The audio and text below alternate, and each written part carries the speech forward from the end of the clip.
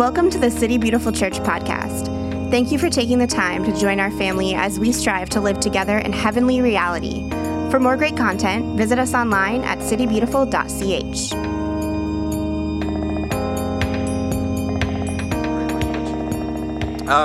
So the way that we wanted to frame it at the beginning was, how do we define what maturity is as Christians? And surprise, surprise, we look at Jesus to know what it looks like to be mature. We see Jesus as fully God and fully man, and that's kind of the grand paradox of who he is, that if we want to know what God looks like, we look at Jesus. Jesus is the best vision of what God looks like. Nobody's ever done better than Jesus. We've written a lot of books about it, we've made a lot of podcasts about it, but nothing measures up to looking at Jesus and saying, that is what God looks like. Everything else is secondary and tertiary. But if we also want to know what does it mean to be a full, whole, healthy human being, we look at Jesus. And we don't judge what Jesus does and say, well, gosh, Jesus was being kind of mean there, or Jesus could have been a little bit more assertive right there in that moment. We take the way that Jesus is portrayed in the Gospels and the writers of the early church, and we say, this is what it means to be a full and healthy and whole human being. And so we carefully examine the story of Jesus to get that template, that vision. This is what it looks like for us to be raised up into our full humanness. And really, that's what maturity is. It's about growing into being a full and whole human being. And we need Jesus to give us that trajectory. So what we're going to be doing from now until Easter is examining the story of Jesus through the Gospel of Luke, looking at some of these key moments in Jesus' life and looking at what does it mean to be a fully human being. So I want to talk a little bit about Luke in general this morning. I want to kind of give vision for where we're headed in this series, and then we're going to be talking about one of the very first stories. So the Gospel of Luke is one of what we call the synoptic Gospels. There's Matthew, Mark, Luke, and? Very well done. Everybody, when you leave, you go ahead and get a pencil with your name on it. You did your drill.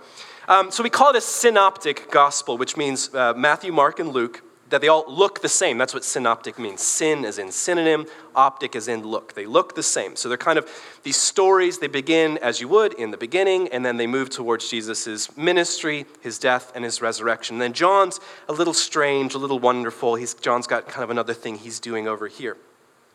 So Luke is one of these synoptic gospels, but where we might say Matthew and Mark are biographies of Jesus, we refer to Luke and its sister book, Acts. You know, they're actually one book in two parts, kind of like Lord of the Rings is really one book, but in three parts. It's called a salvation history. And what that means is that Luke Acts is how is God working through history, first through Jesus' earthly ministry, and then through the church and the advent of the Holy Spirit. And so we read it as one long story. And so who was Luke? A lot of people think, oh, Luke must have been one of the 12 disciples. You know, early on, you're like, who are the 12 disciples? You're like, Matthew, Mark, Luke, John, Titus. Probably in there. Jude is somebody that I've heard of before. I think there were a couple people called Judas maybe. You know, Luke was not one of the original 12 disciples. So if you didn't know that, now you do. You've learned at least something today. Luke comes later in the story of the early church. We know that he was a physician. So a lot of times the way that he writes in Luke Acts is very educated. It's a very educated way of speaking, especially when it comes to people who have infirmities. There's a remarkable amount of detail. It's actually the largest of the Gospels. And when we take it together, Luke actually wrote 27% of the New Testament, which means he has put more of an imprint on the New Testament than any other writer, including Paul. He was an evangelistic partner of Paul's. He traveled kind of through the known world evangelizing with Paul. So we find this really neat point in the book of Acts where it switches, where Luke is saying they did this and they did that, and he kind of switches over to we went here and we did this and we saw that. And so Luke is writing both out of a first perspective in his own personal experience and then a second. And it's fascinating, in the Gospel of Luke, he begins and he says, you know, there's been a lot of people that have written about this, but I've done the research, I've done the interviews, and I've put together the most complete version of the story for you. He says, Theophilus, which is the person that he's writing to. And Theophilus just means lover of God, which we can kind of assume for ourselves. And so this is probably written about AD 80, so we're one generation removed from the events of Jesus' life. And Luke is probably taking the Gospel of Mark, which would have been the earliest gospel, something called the Q source, which we assume is a thing that exists. We haven't found it yet, but you can kind of reverse engineer and figure this out. And it's probably like the sayings of Jesus. And then Luke was interviewing people that were actually there. And so a lot of times people critique the Gospels. Oh my gosh, it was written in 80 AD. Like, it's not firsthand account. It must be garbage. If I was to stand here and say, in, 40 years from today was 1980? Oh, good grief. Dang it. 1980 was 4 years ago. Ugh. But if I was to make a wild claim and to say, there was 5,000 people raised from the dead in 1980 in Orlando, Florida. There's at least some of you here. Where's Ted Neesmith?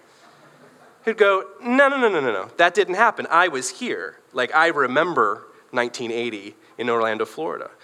So the things that Luke is getting ready to write are research, and he makes that claim. I've done the work, I've talked to people that were there, and this is the best account so that you might know what actually happened. And so it's a very reliable source for us when we're looking at who Jesus is, what Jesus did, and how God is rescuing and redeeming the world, first through the truly human one, and then through the church that he gathers on the other side of that. So through this series, there's two primary questions that I want us to consider as we're looking at these different stories from the life of Jesus. Number one, how does Jesus, as the truly human one, demonstrate what it means to be mature? That's what we call him, the truly human one, the Son of God, the Son of Man. When we look at him, what does it mean to be mature in the way that Jesus thinks, acts, and feels? And the second question, in Jesus' interaction with others, whether it's the Pharisees, whether it's the people he's ministering to, or whether it's his disciples, how does he challenge us to become mature? What are the things that he says and the challenges he presents to us to help us to grow up into becoming fully human in the way that God has designed us to be? So those are the two questions we're going to be looking at. And today we're going to be looking at a particularly fascinating story. So I'm going to pray and we'll jump right into this. So Heavenly Father, we testify to the truth that you are here, that you are with us, and that you are for us. And Lord, it's so easy to be caught up in the excitement of new vision and new graphics and all of the hype and the buzz of the beginning of the year. And then as it becomes familiar, the excitement can fade. And Lord, that's why we need more than just hype. We need more than just branding. We need a deep engagement with you to have the courage to stick it out, to continue to show up to you time and again, open-handed, and say, Lord, what do you have for me today? Where are you leading me right now? God, we are here, each of us, because in some way we want to meet you, and through that meeting we want to be transformed. We want to look more like your son Jesus, so that when we go back out into the world, we carry your imprint wherever we go. And in everything that we're called to do, from the least significant things to the most, it's for the sake of your kingdom. It's for loving the world into your new reality and rescuing and redeeming it. So may the words of my lips and the meditation of all of our hearts be ever pleasing in your sight, O Lord, our rock and our redeemer. Amen. And so here's kind of the point that I want to hang everything on today. For Jesus, pursuing intimacy with his Father determined how he grew up. All of us grew up by nature, but it's about how do we grow up. For Jesus, pursuing intimacy with his Father determined all of the other bits of what it meant for him to grow up into a healthy and whole human being. So we're going to be looking at this story in Luke chapter 2, verses 41 to 52. And it's fascinating. This is the only story we have from Jesus' youth. So through Christmas, we looked at a lot of stories about his birth, some of those from the Gospel of Luke. But Mark just jumps right in with Jesus' ministry in Mark chapter 1. Matthew tells some stories about baby Jesus and then jumps to Jesus' baptism and the beginning of his earthly ministry. And Luke gives us this one little insight into the story of Jesus, that he's probably around 12 years old when this story takes place. So Luke chapter 2, verses 41 to 52. And you can read along, or you can close your eyes and kind of just imagine what's going on here. So every year, Jesus' parents went to Jerusalem for the festival of the Passover.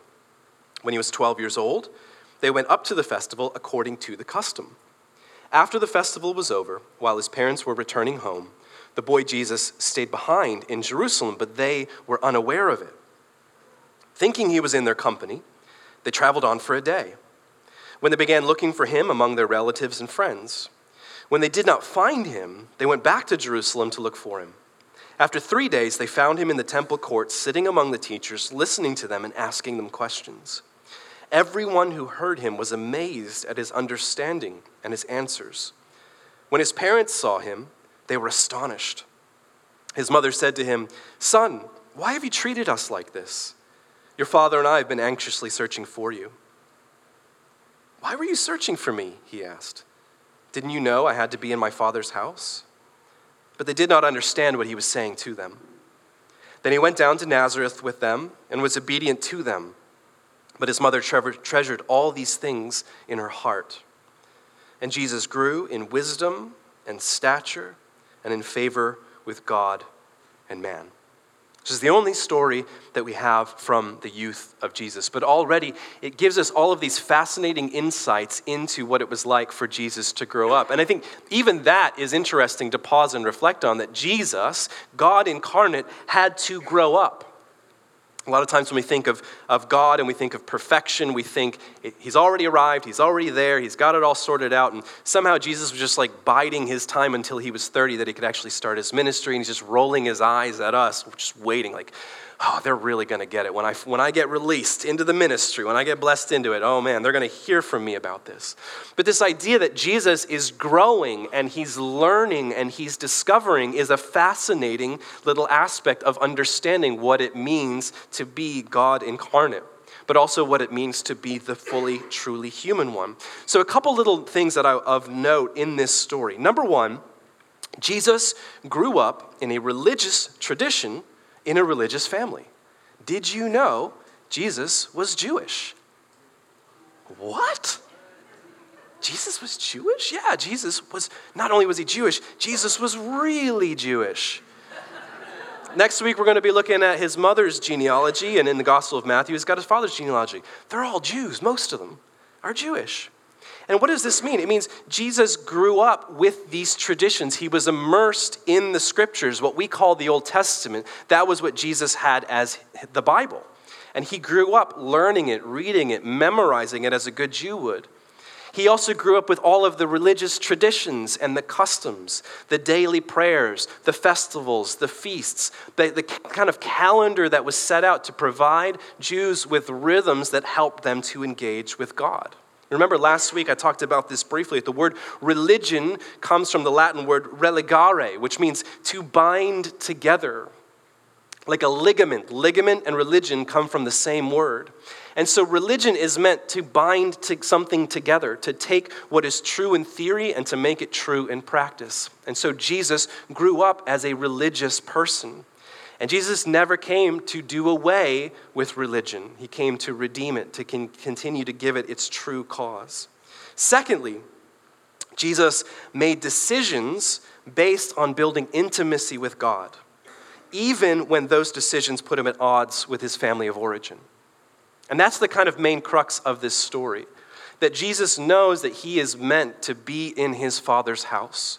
And so they go to Jerusalem, they participate in this religious ceremony, this festival, and then the family all leaves. And we think it's probably like the whole family, all the extended family. We're going there, you can say, well, how irresponsible it was that they forgot one of their kids. But, it's probably this whole group, this whole family unit that were going to Jerusalem and then leaving. So you can imagine why they maybe lost count of heads. It kind of reminds you of like in Home Alone, when there's like, there's like 7 of those kids and they all get in the bus and there's like the one neighborhood kid that's like looking in and they just like count him, and then the mom wakes up on the plane, she's like, Kevin!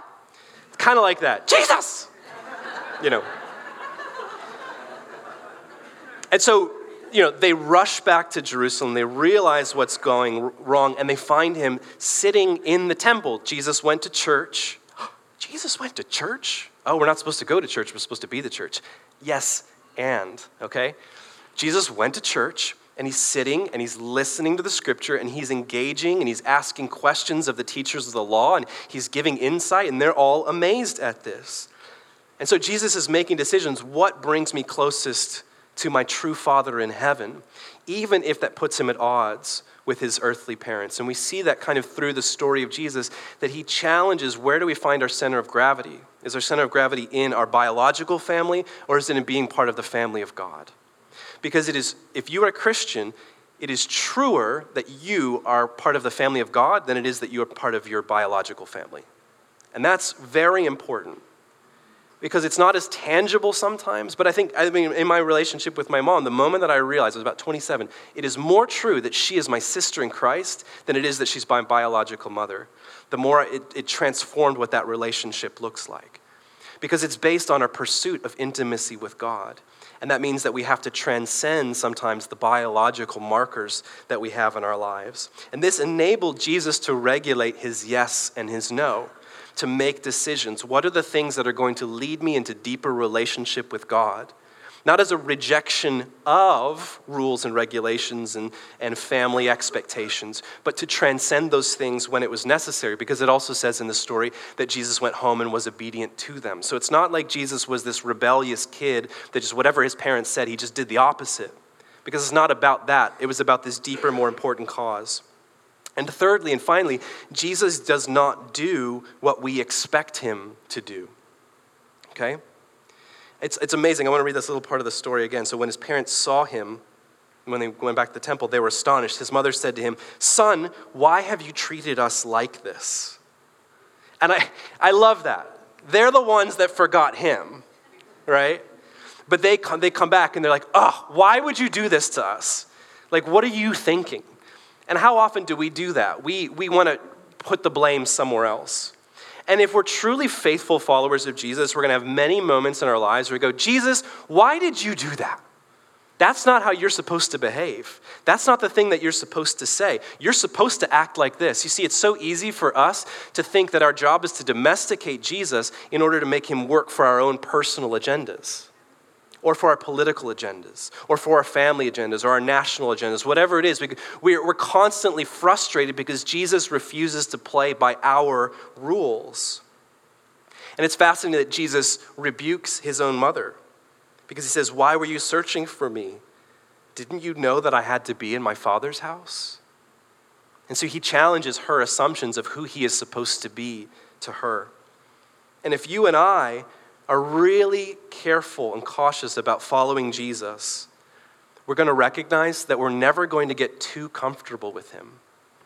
Because when we become overly comfortable with Jesus, we've domesticated him to our agenda. And we've attached Christian to the core of our identity. We're a Christian this or a Christian that. Rather than seeing like the core of who we are is followers of Christ. And so it means he's always kind of slipping through our fingers. He's always challenging our assumptions about who he is and how he's supposed to work. But when we're faithful to that, it leads us places that maybe we wouldn't necessarily recognize that we were to go. And we increasingly find ourselves laying down our agendas and our narratives and taking up the agenda, the narrative that he's calling us to. And so those are kind of some of the observations directly from this passage I find completely powerful. I think there's two really neat conclusions that we can come to with this. The first is this: when we begin the Christian life with belonging to God, over time we learn to believe in and become more like Jesus. And this is what we find. It's like when I'm saying Jesus grew up in a religious tradition, in a religious family, Jesus always belonged to God in quite the literal sense. And so you may know this about Jewish tradition, but on the 8th day, baby boys are circumcised, okay? And circumcision was a mark. You're now part of the family. So we can assume Jesus was circumcised. How many of you? No, just kidding. Jesus didn't ask to be circumcised. Jesus wasn't quizzed to see, does he know all the facts before he's circumcised? Jesus was circumcised, which means you're already in. You belong. You're part of the family. And so Jesus grew up already there. He didn't have to earn it. He didn't have to behave his way into the family. Jesus already inherently belonged. And so the challenge became for Jesus' community to say, are we going to raise him up into the promises that were made over him when he was marked out for the family? And then later on, when you're about 13, you take part in your bar mitzvah or bat mitzvah, which is you saying, I'm now of an age where I'm going to take upon myself my faithfulness to God.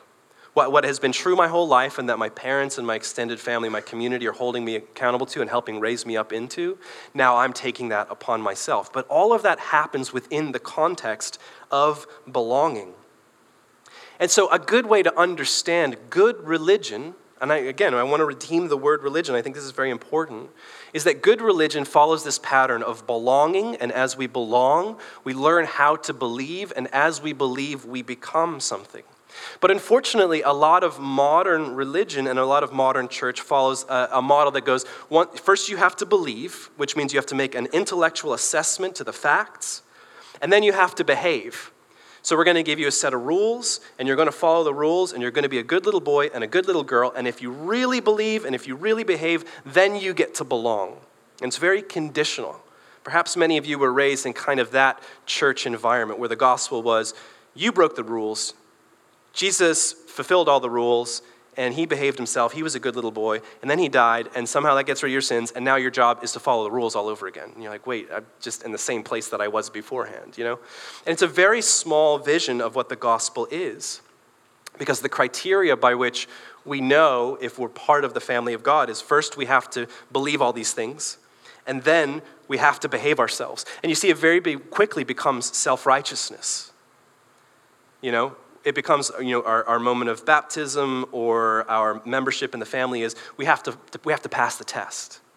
We have to know the right things, and then we get to participate, or then we get to be part of the thing. We have to behave. We have to do everything correctly. And oftentimes it keeps people in these cycles of spiritual abuse where you didn't behave correctly, you have to come, you have to make penance, you have to start all over again, and then you get to the next day, but you've already sinned, and it keeps us in this cycle that it's just about behavior. And it never really touches the deeper part of us. But if we understand from the way that Jesus grew up, there's an invitation for us to recognize what it truly means for good religion is that we belong. We are part of this when we are baptized, whether you were baptized as an infant or later on when you grew up, that was a marking that you belong. And you don't understand what it means to belong yet. And that's okay. Because you've been given a family. You've been given the people of God who are there to say, we are going to raise you up into this sense of belonging. And as you belong to this family, you're going to believe because you're going to bear witness to the truth of God made manifest through his people. And as you believe, you're going to become something. It's not just about behavior. It's not just about acting as a good person. It's about actually being formed to be more Christ-like from the inside and out. And so rules and rhythms, these elements of religion, will only get you so far. But then you have to go beyond them in order to be truly formed. And in fact, I think a lot of times the truly mature believers among us, the truly mature Jesus followers, actually embrace religion for what it has to offer to help us down the road to continue to pursue intimacy with God, establishing those rhythms in our lives, coming together for worship, learning how to pray, reading scripture, taking part in the festivals. I've been very excited that over the past couple of years, we've increasingly gotten our church on those rhythms of the calendar, celebrating Advent and Christmas and Epiphany, moving into Lent, which we're going to do in a few weeks, entering into Easter and then Pentecost, kind of following the story of God revealed in Jesus throughout the year to help us, to lead us somewhere that we maybe wouldn't go on our own. And I think it's actual spiritual immaturity when we think, oh, now I'm a believer, now I have the Holy Spirit. I don't need rules or regulations. I don't need anybody to tell me what to do. I'm just going to kind of jazz my way through life and call it the Holy Spirit. But truly mature believers recognize we need those rhythms and those boundaries on us, not because it's just about us behaving, because it's helping to form us. I think about it like this. It's almost like becoming a naturalized citizen in the kingdom. So I just became a citizen over the summer. Whoop. Yeah, no, it was great. I'm excited. But now I get to vote, so good luck, guys. or not vote. I have the freedom to do that too. We'll see. I haven't made a decision yet. But, it was interesting. We moved to this country when I was 5, and we moved from Northern Ireland, so we spoke English. We moved to a small town in Michigan of 10,000 white people, so it didn't look that much different than Belfast did, honestly. And it was very interesting because everything was just a little bit different. It wasn't obvious if we had moved to Asia or Africa or somewhere you would go and say, wow, everybody speaks a different language, and they're all different colors, and there's a lot of different traditions. I obviously don't inherently belong here. But moving to Michigan, it's like, this is similar, but not quite right. You have to look a different way when you cross the street. I had these little phrases that kids would make fun of me for, with all these just slightly different traditions. And it's still, I've been in this country for 30 years, and there are still things that stand out for me, that feel a little bit wonky. How many of you are immigrants? 1, 2, that's my mom, 3. Many of you would know that. Or even maybe if you come from a non-Anglo culture, which is, a country's kind of majority white. If you come from a non-Anglo culture and you engage with a primarily Anglo culture, you feel that like it's similar, and I know it, but it doesn't feel quite right. Now, I was fortunate because I spoke English, but coming here and becoming a resident alien, I had to learn the customs, and I had to kind of adjust my language and the ways I needed to do things. But all of that little adjustment was never contingent upon whether or not I belonged here. I had a little green card that told me, you already belong here. Now your job is to learn how to thrive here. And I think that's a really great understanding for us when we enter into the kingdom. Whether we were born into the faith, or we made a decision later on in life. We all become naturalized citizens of the kingdom of heaven, but we may not speak the language. And we may not know all the customs and the rhythms and the expectations of what it means to be a citizen of the kingdom of heaven. But even when we get it wrong, it doesn't mean that we're no longer part of the kingdom. It doesn't mean we're no longer part of the family of God. It just means there's a continual growth. And so those who are already citizens help us to learn the language. They help us to learn the customs. It's kind of like learning a language. Your first language was something you intuited as you grew up. For many of us that started learning English, we just picked it up naturally from around us. People weren't necessarily telling us until later in life, here's English, and here's how you conjugate verbs. And English is crazy because for every single rule, there's like 49% of the rule doesn't apply, which is insane. But it's a very playful language. It's a fun language. But if you learned language as a second language, somebody sat you down and said, okay, here's how English works, and this is the rules. And so those are two different ways of looking at that same thing. Because the goal when you learn another language is to be mistaken for a native, right? You want to learn the right syntax. You want to have all the right words. You want to be able to have the right accent so people mistake you for a native. And that's the goal for all of us as we're growing up into maturity as Christians, is we want to be mistaken as natives of heaven. And so I think having this vision, instead of religion being first you believe and then you behave and then you get to belong, to say first we belong, and as we belong, we come to believe, and as we believe, we come to become. I think this gives us a better vision of what love truly is. And I've offered you this before, and I think it bears repeating, that true love is both total acceptance and total transformation. Comfort and challenge going hand in hand. This is what true love is. True love comes to you and says, you are 100% accepted for who you are. You are 100%. You're here, you're welcome, you're part of it, you're seen, you belong. But true love also has this other side to say, promise you, if you are truly embraced and you are in love, you will change. You will be transformed. We're talking about Mr. Rogers yesterday and how that was his message to so many of us when we were little, is like, you are special, you are loved just the way you are. And it feels counterintuitive because they say, no, we've got to grow, we've got to behave, we've got to be better, we've got to do more. We kind of get that from our culture. I remember, a year and a half ago, I did a message, we're talking about this, the message of Mr. Rogers versus this psychiatrist said, the reality is we can't tell people that because you've got to go out there and you've got to work hard and you've got to earn it and you've got to do all this stuff, and that's how you're going to make a life for yourself. And so many of us believe then that our acceptance is contingent upon whether or not we behave, whether or not we say the right things and do the right things and achieve enough in order to make ourselves presentable, and then we just import that into the gospel message. But true love means total acceptance. God completely accepts you as you are. But it also means this element of total transformation. And I think many of us, because there's been such a cultural shift away from kind of a legalistic, performance-based love, we've moved to the other side of a very permissive love that says you are loved for the way you are, and there is no expectation for you to change, which I think is tragic because it's saying there's no expectation for you to grow.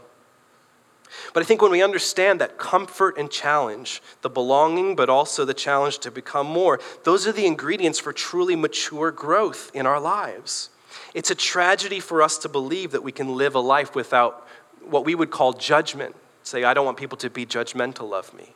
I want people just to accept me the way that I am and not expect that I'm going to change or that I'm going to grow. I remember in college, a friend of ours was dating this guy, and he was really bad news. And we said, well, we think this is a really bad idea, but if we love her, we'll just kind of let her make her own decisions. And we're like, yeah, that's great. And they're going, wait, I don't think that's right. I don't think that's what love means. I don't think love is permissiveness. Because there's a love that's fiercer than permissiveness that doesn't have to transcend into that place of just being legalistic and behavioral modification. But understanding there's this beautiful paradox of like you are completely accepted and the expectation is you're going to change and you're going to grow. That's what true love does. The profound thing then is that true love compels us to become better people, to grow, to become more than we were when we met it. And this is what we call grace. Grace is the hand of God placed upon you to empower you to become more than you were when you were first met. And so we need to recognize that. And I think it's part of maturity to let go of this idea that if you love me, you just agree with everything that I say or do. We need to let go of that. That's very immature thinking. And to make ourselves accountable to one another and accountable to God to say, part of this whole thing is I'm going to be challenged to grow, to become more than my original place that I was met. When I was little, I was drawing from a very early age, and I just kind of intuitively knew if I just wanted affirmation and praise, show it to dad. If I wanted to become a better artist, showed it to mom. And that was the way that I grew up. But I never really felt like, oh my gosh, she doesn't like this is no good. I wanted to become a better artist. And I needed both of those things. I needed affirmation, but I also needed the challenge to continue to grow and to refine my skills. And that's the power of first you belong, and as you belong, you believe and you become.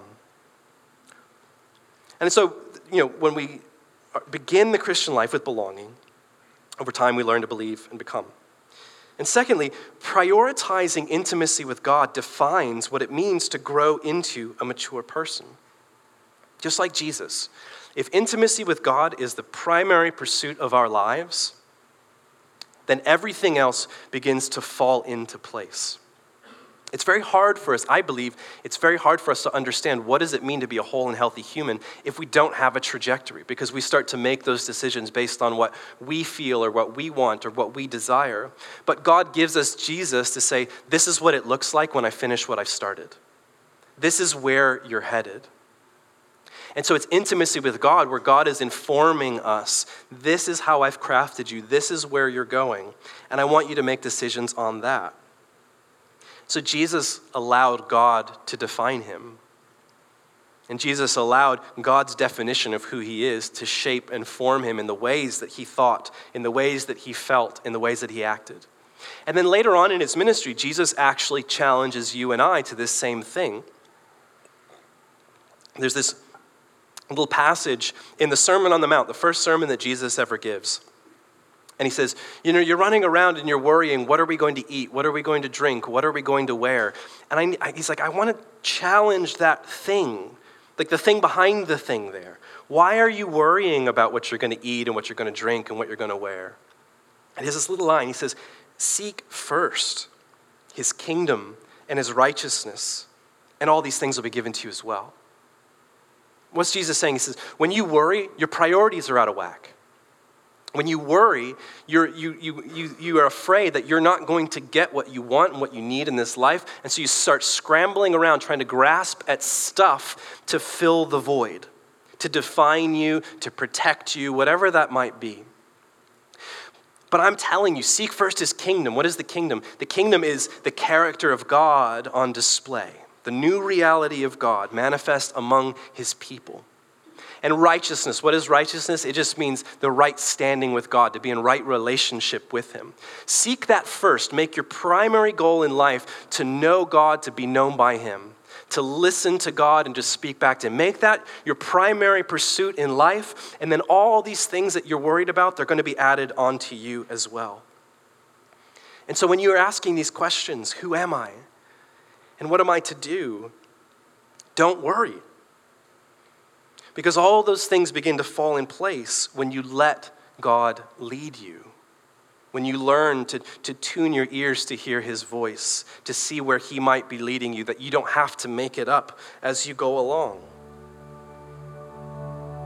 That was the primary pursuit of Jesus' life. Intimacy with God first, everything else kind of radiates from there. And that last little line in this passage, I think, is so profound. And Jesus grew in wisdom and stature and in favor with God and man. And what a beautiful, just little mark of this is how Jesus grew up. Because he prioritized intimacy with God above everything else, he grew in these 4 areas.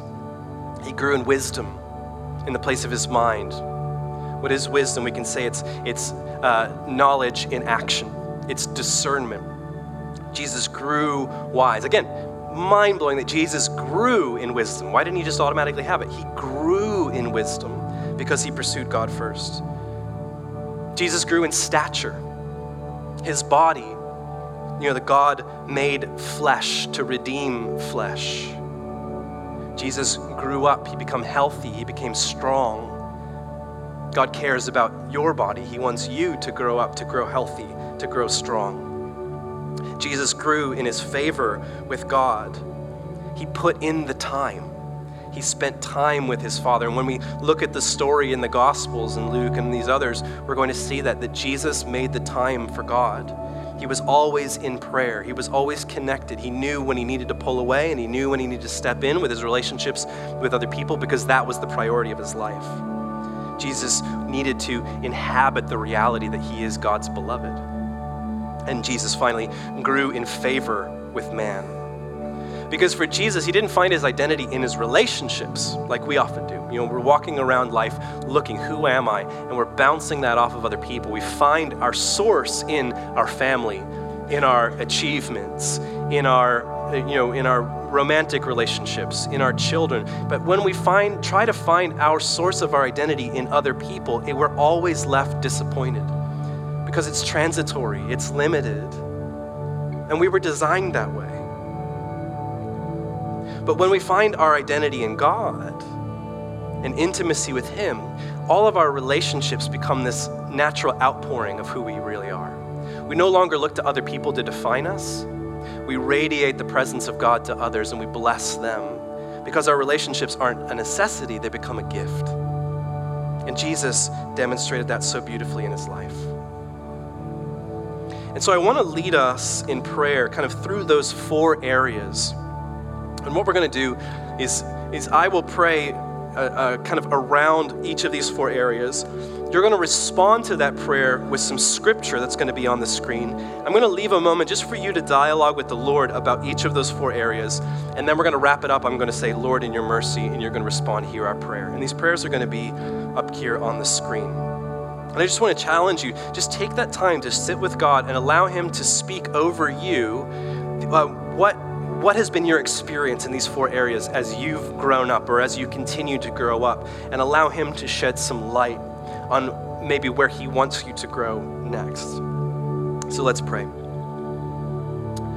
Almighty God, to you all hearts are open, all desires known, and from you no secrets are hid. Cleanse the thoughts of our hearts by the inspiration of your Holy Spirit, that we may perfectly love you and worthily magnify your holy name through Christ our Lord. Amen.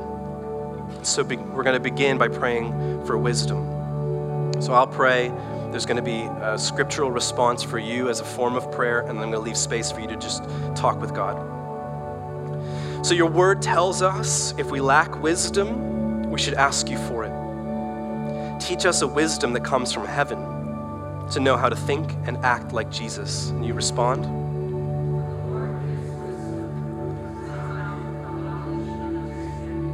So take a moment and pray about wisdom in your life.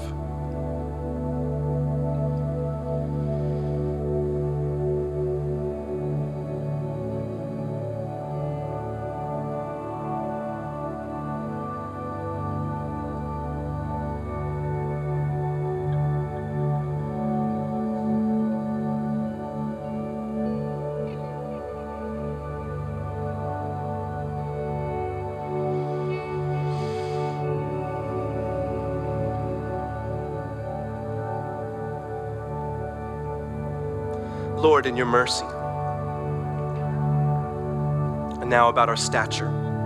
You don't just save our souls, you want every part of us to thrive. Just as Jesus came in the flesh to redeem the flesh, teach us how to see our bodies as your temple, a precious gift we are called to steward well.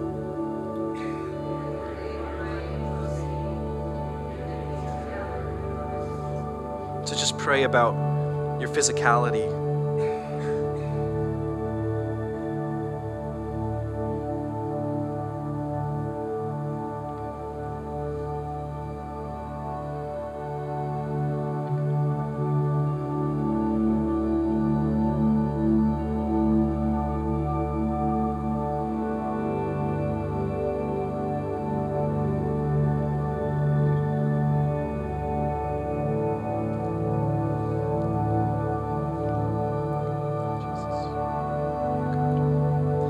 Lord, in your mercy. Now our relationship with God. We were created for intimate relationship with you. In knowing you, then we know ourselves. Help us to inhabit our identities as your beloved, that as we belong to you, we come to become more like Jesus.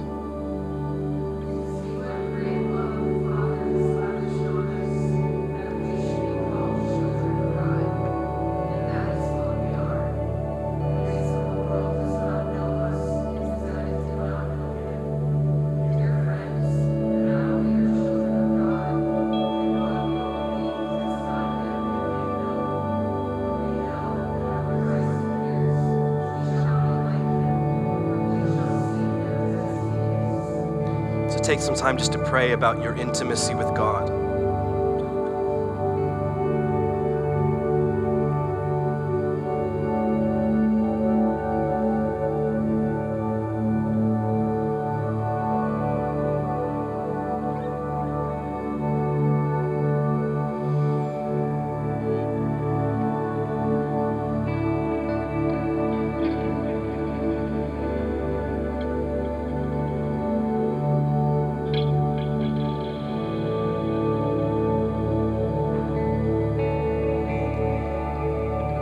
Lord, in your mercy. And finally, our relationship with other people.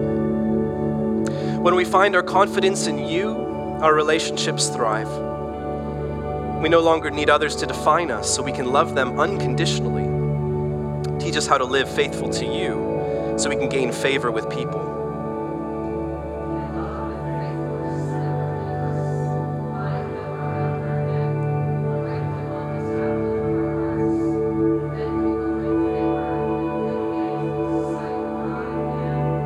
Take some time to pray about favor with other people.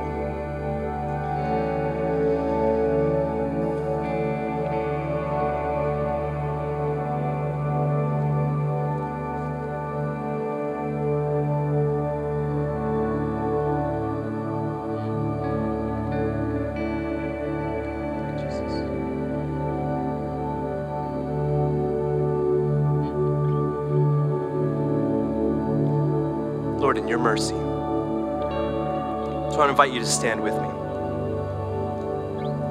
So Jesus grew in wisdom and in stature, in favor with God and with man. Jesus grew up. Jesus grew up, so the challenge for all of us is grow up. And I think, when we come to the table, what's happening is we need sustenance. We want to grow, and we need good things to help us to grow. And I think we can understand Holy Communion, the Lord's table, the Eucharist, as this gift, the body and blood of Jesus, that when we take it into ourselves, we're saying, I want to grow, but I need good food. I need good sustenance to help me to grow up to be this kind of person, to be wise, to be strong, to have favor with God, to have favor with man.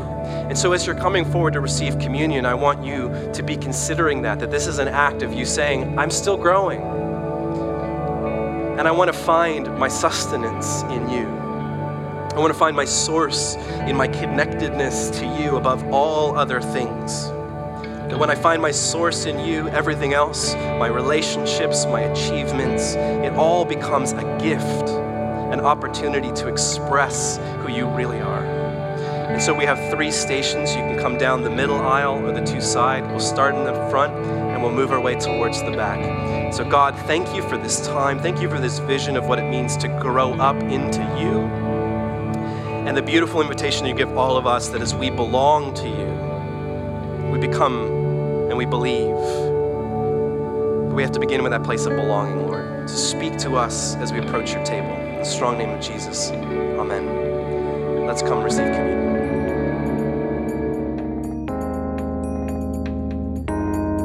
This has been the City Beautiful Church podcast. To stay connected, follow us on social everywhere at City Beautiful CH. We hope you join us again soon.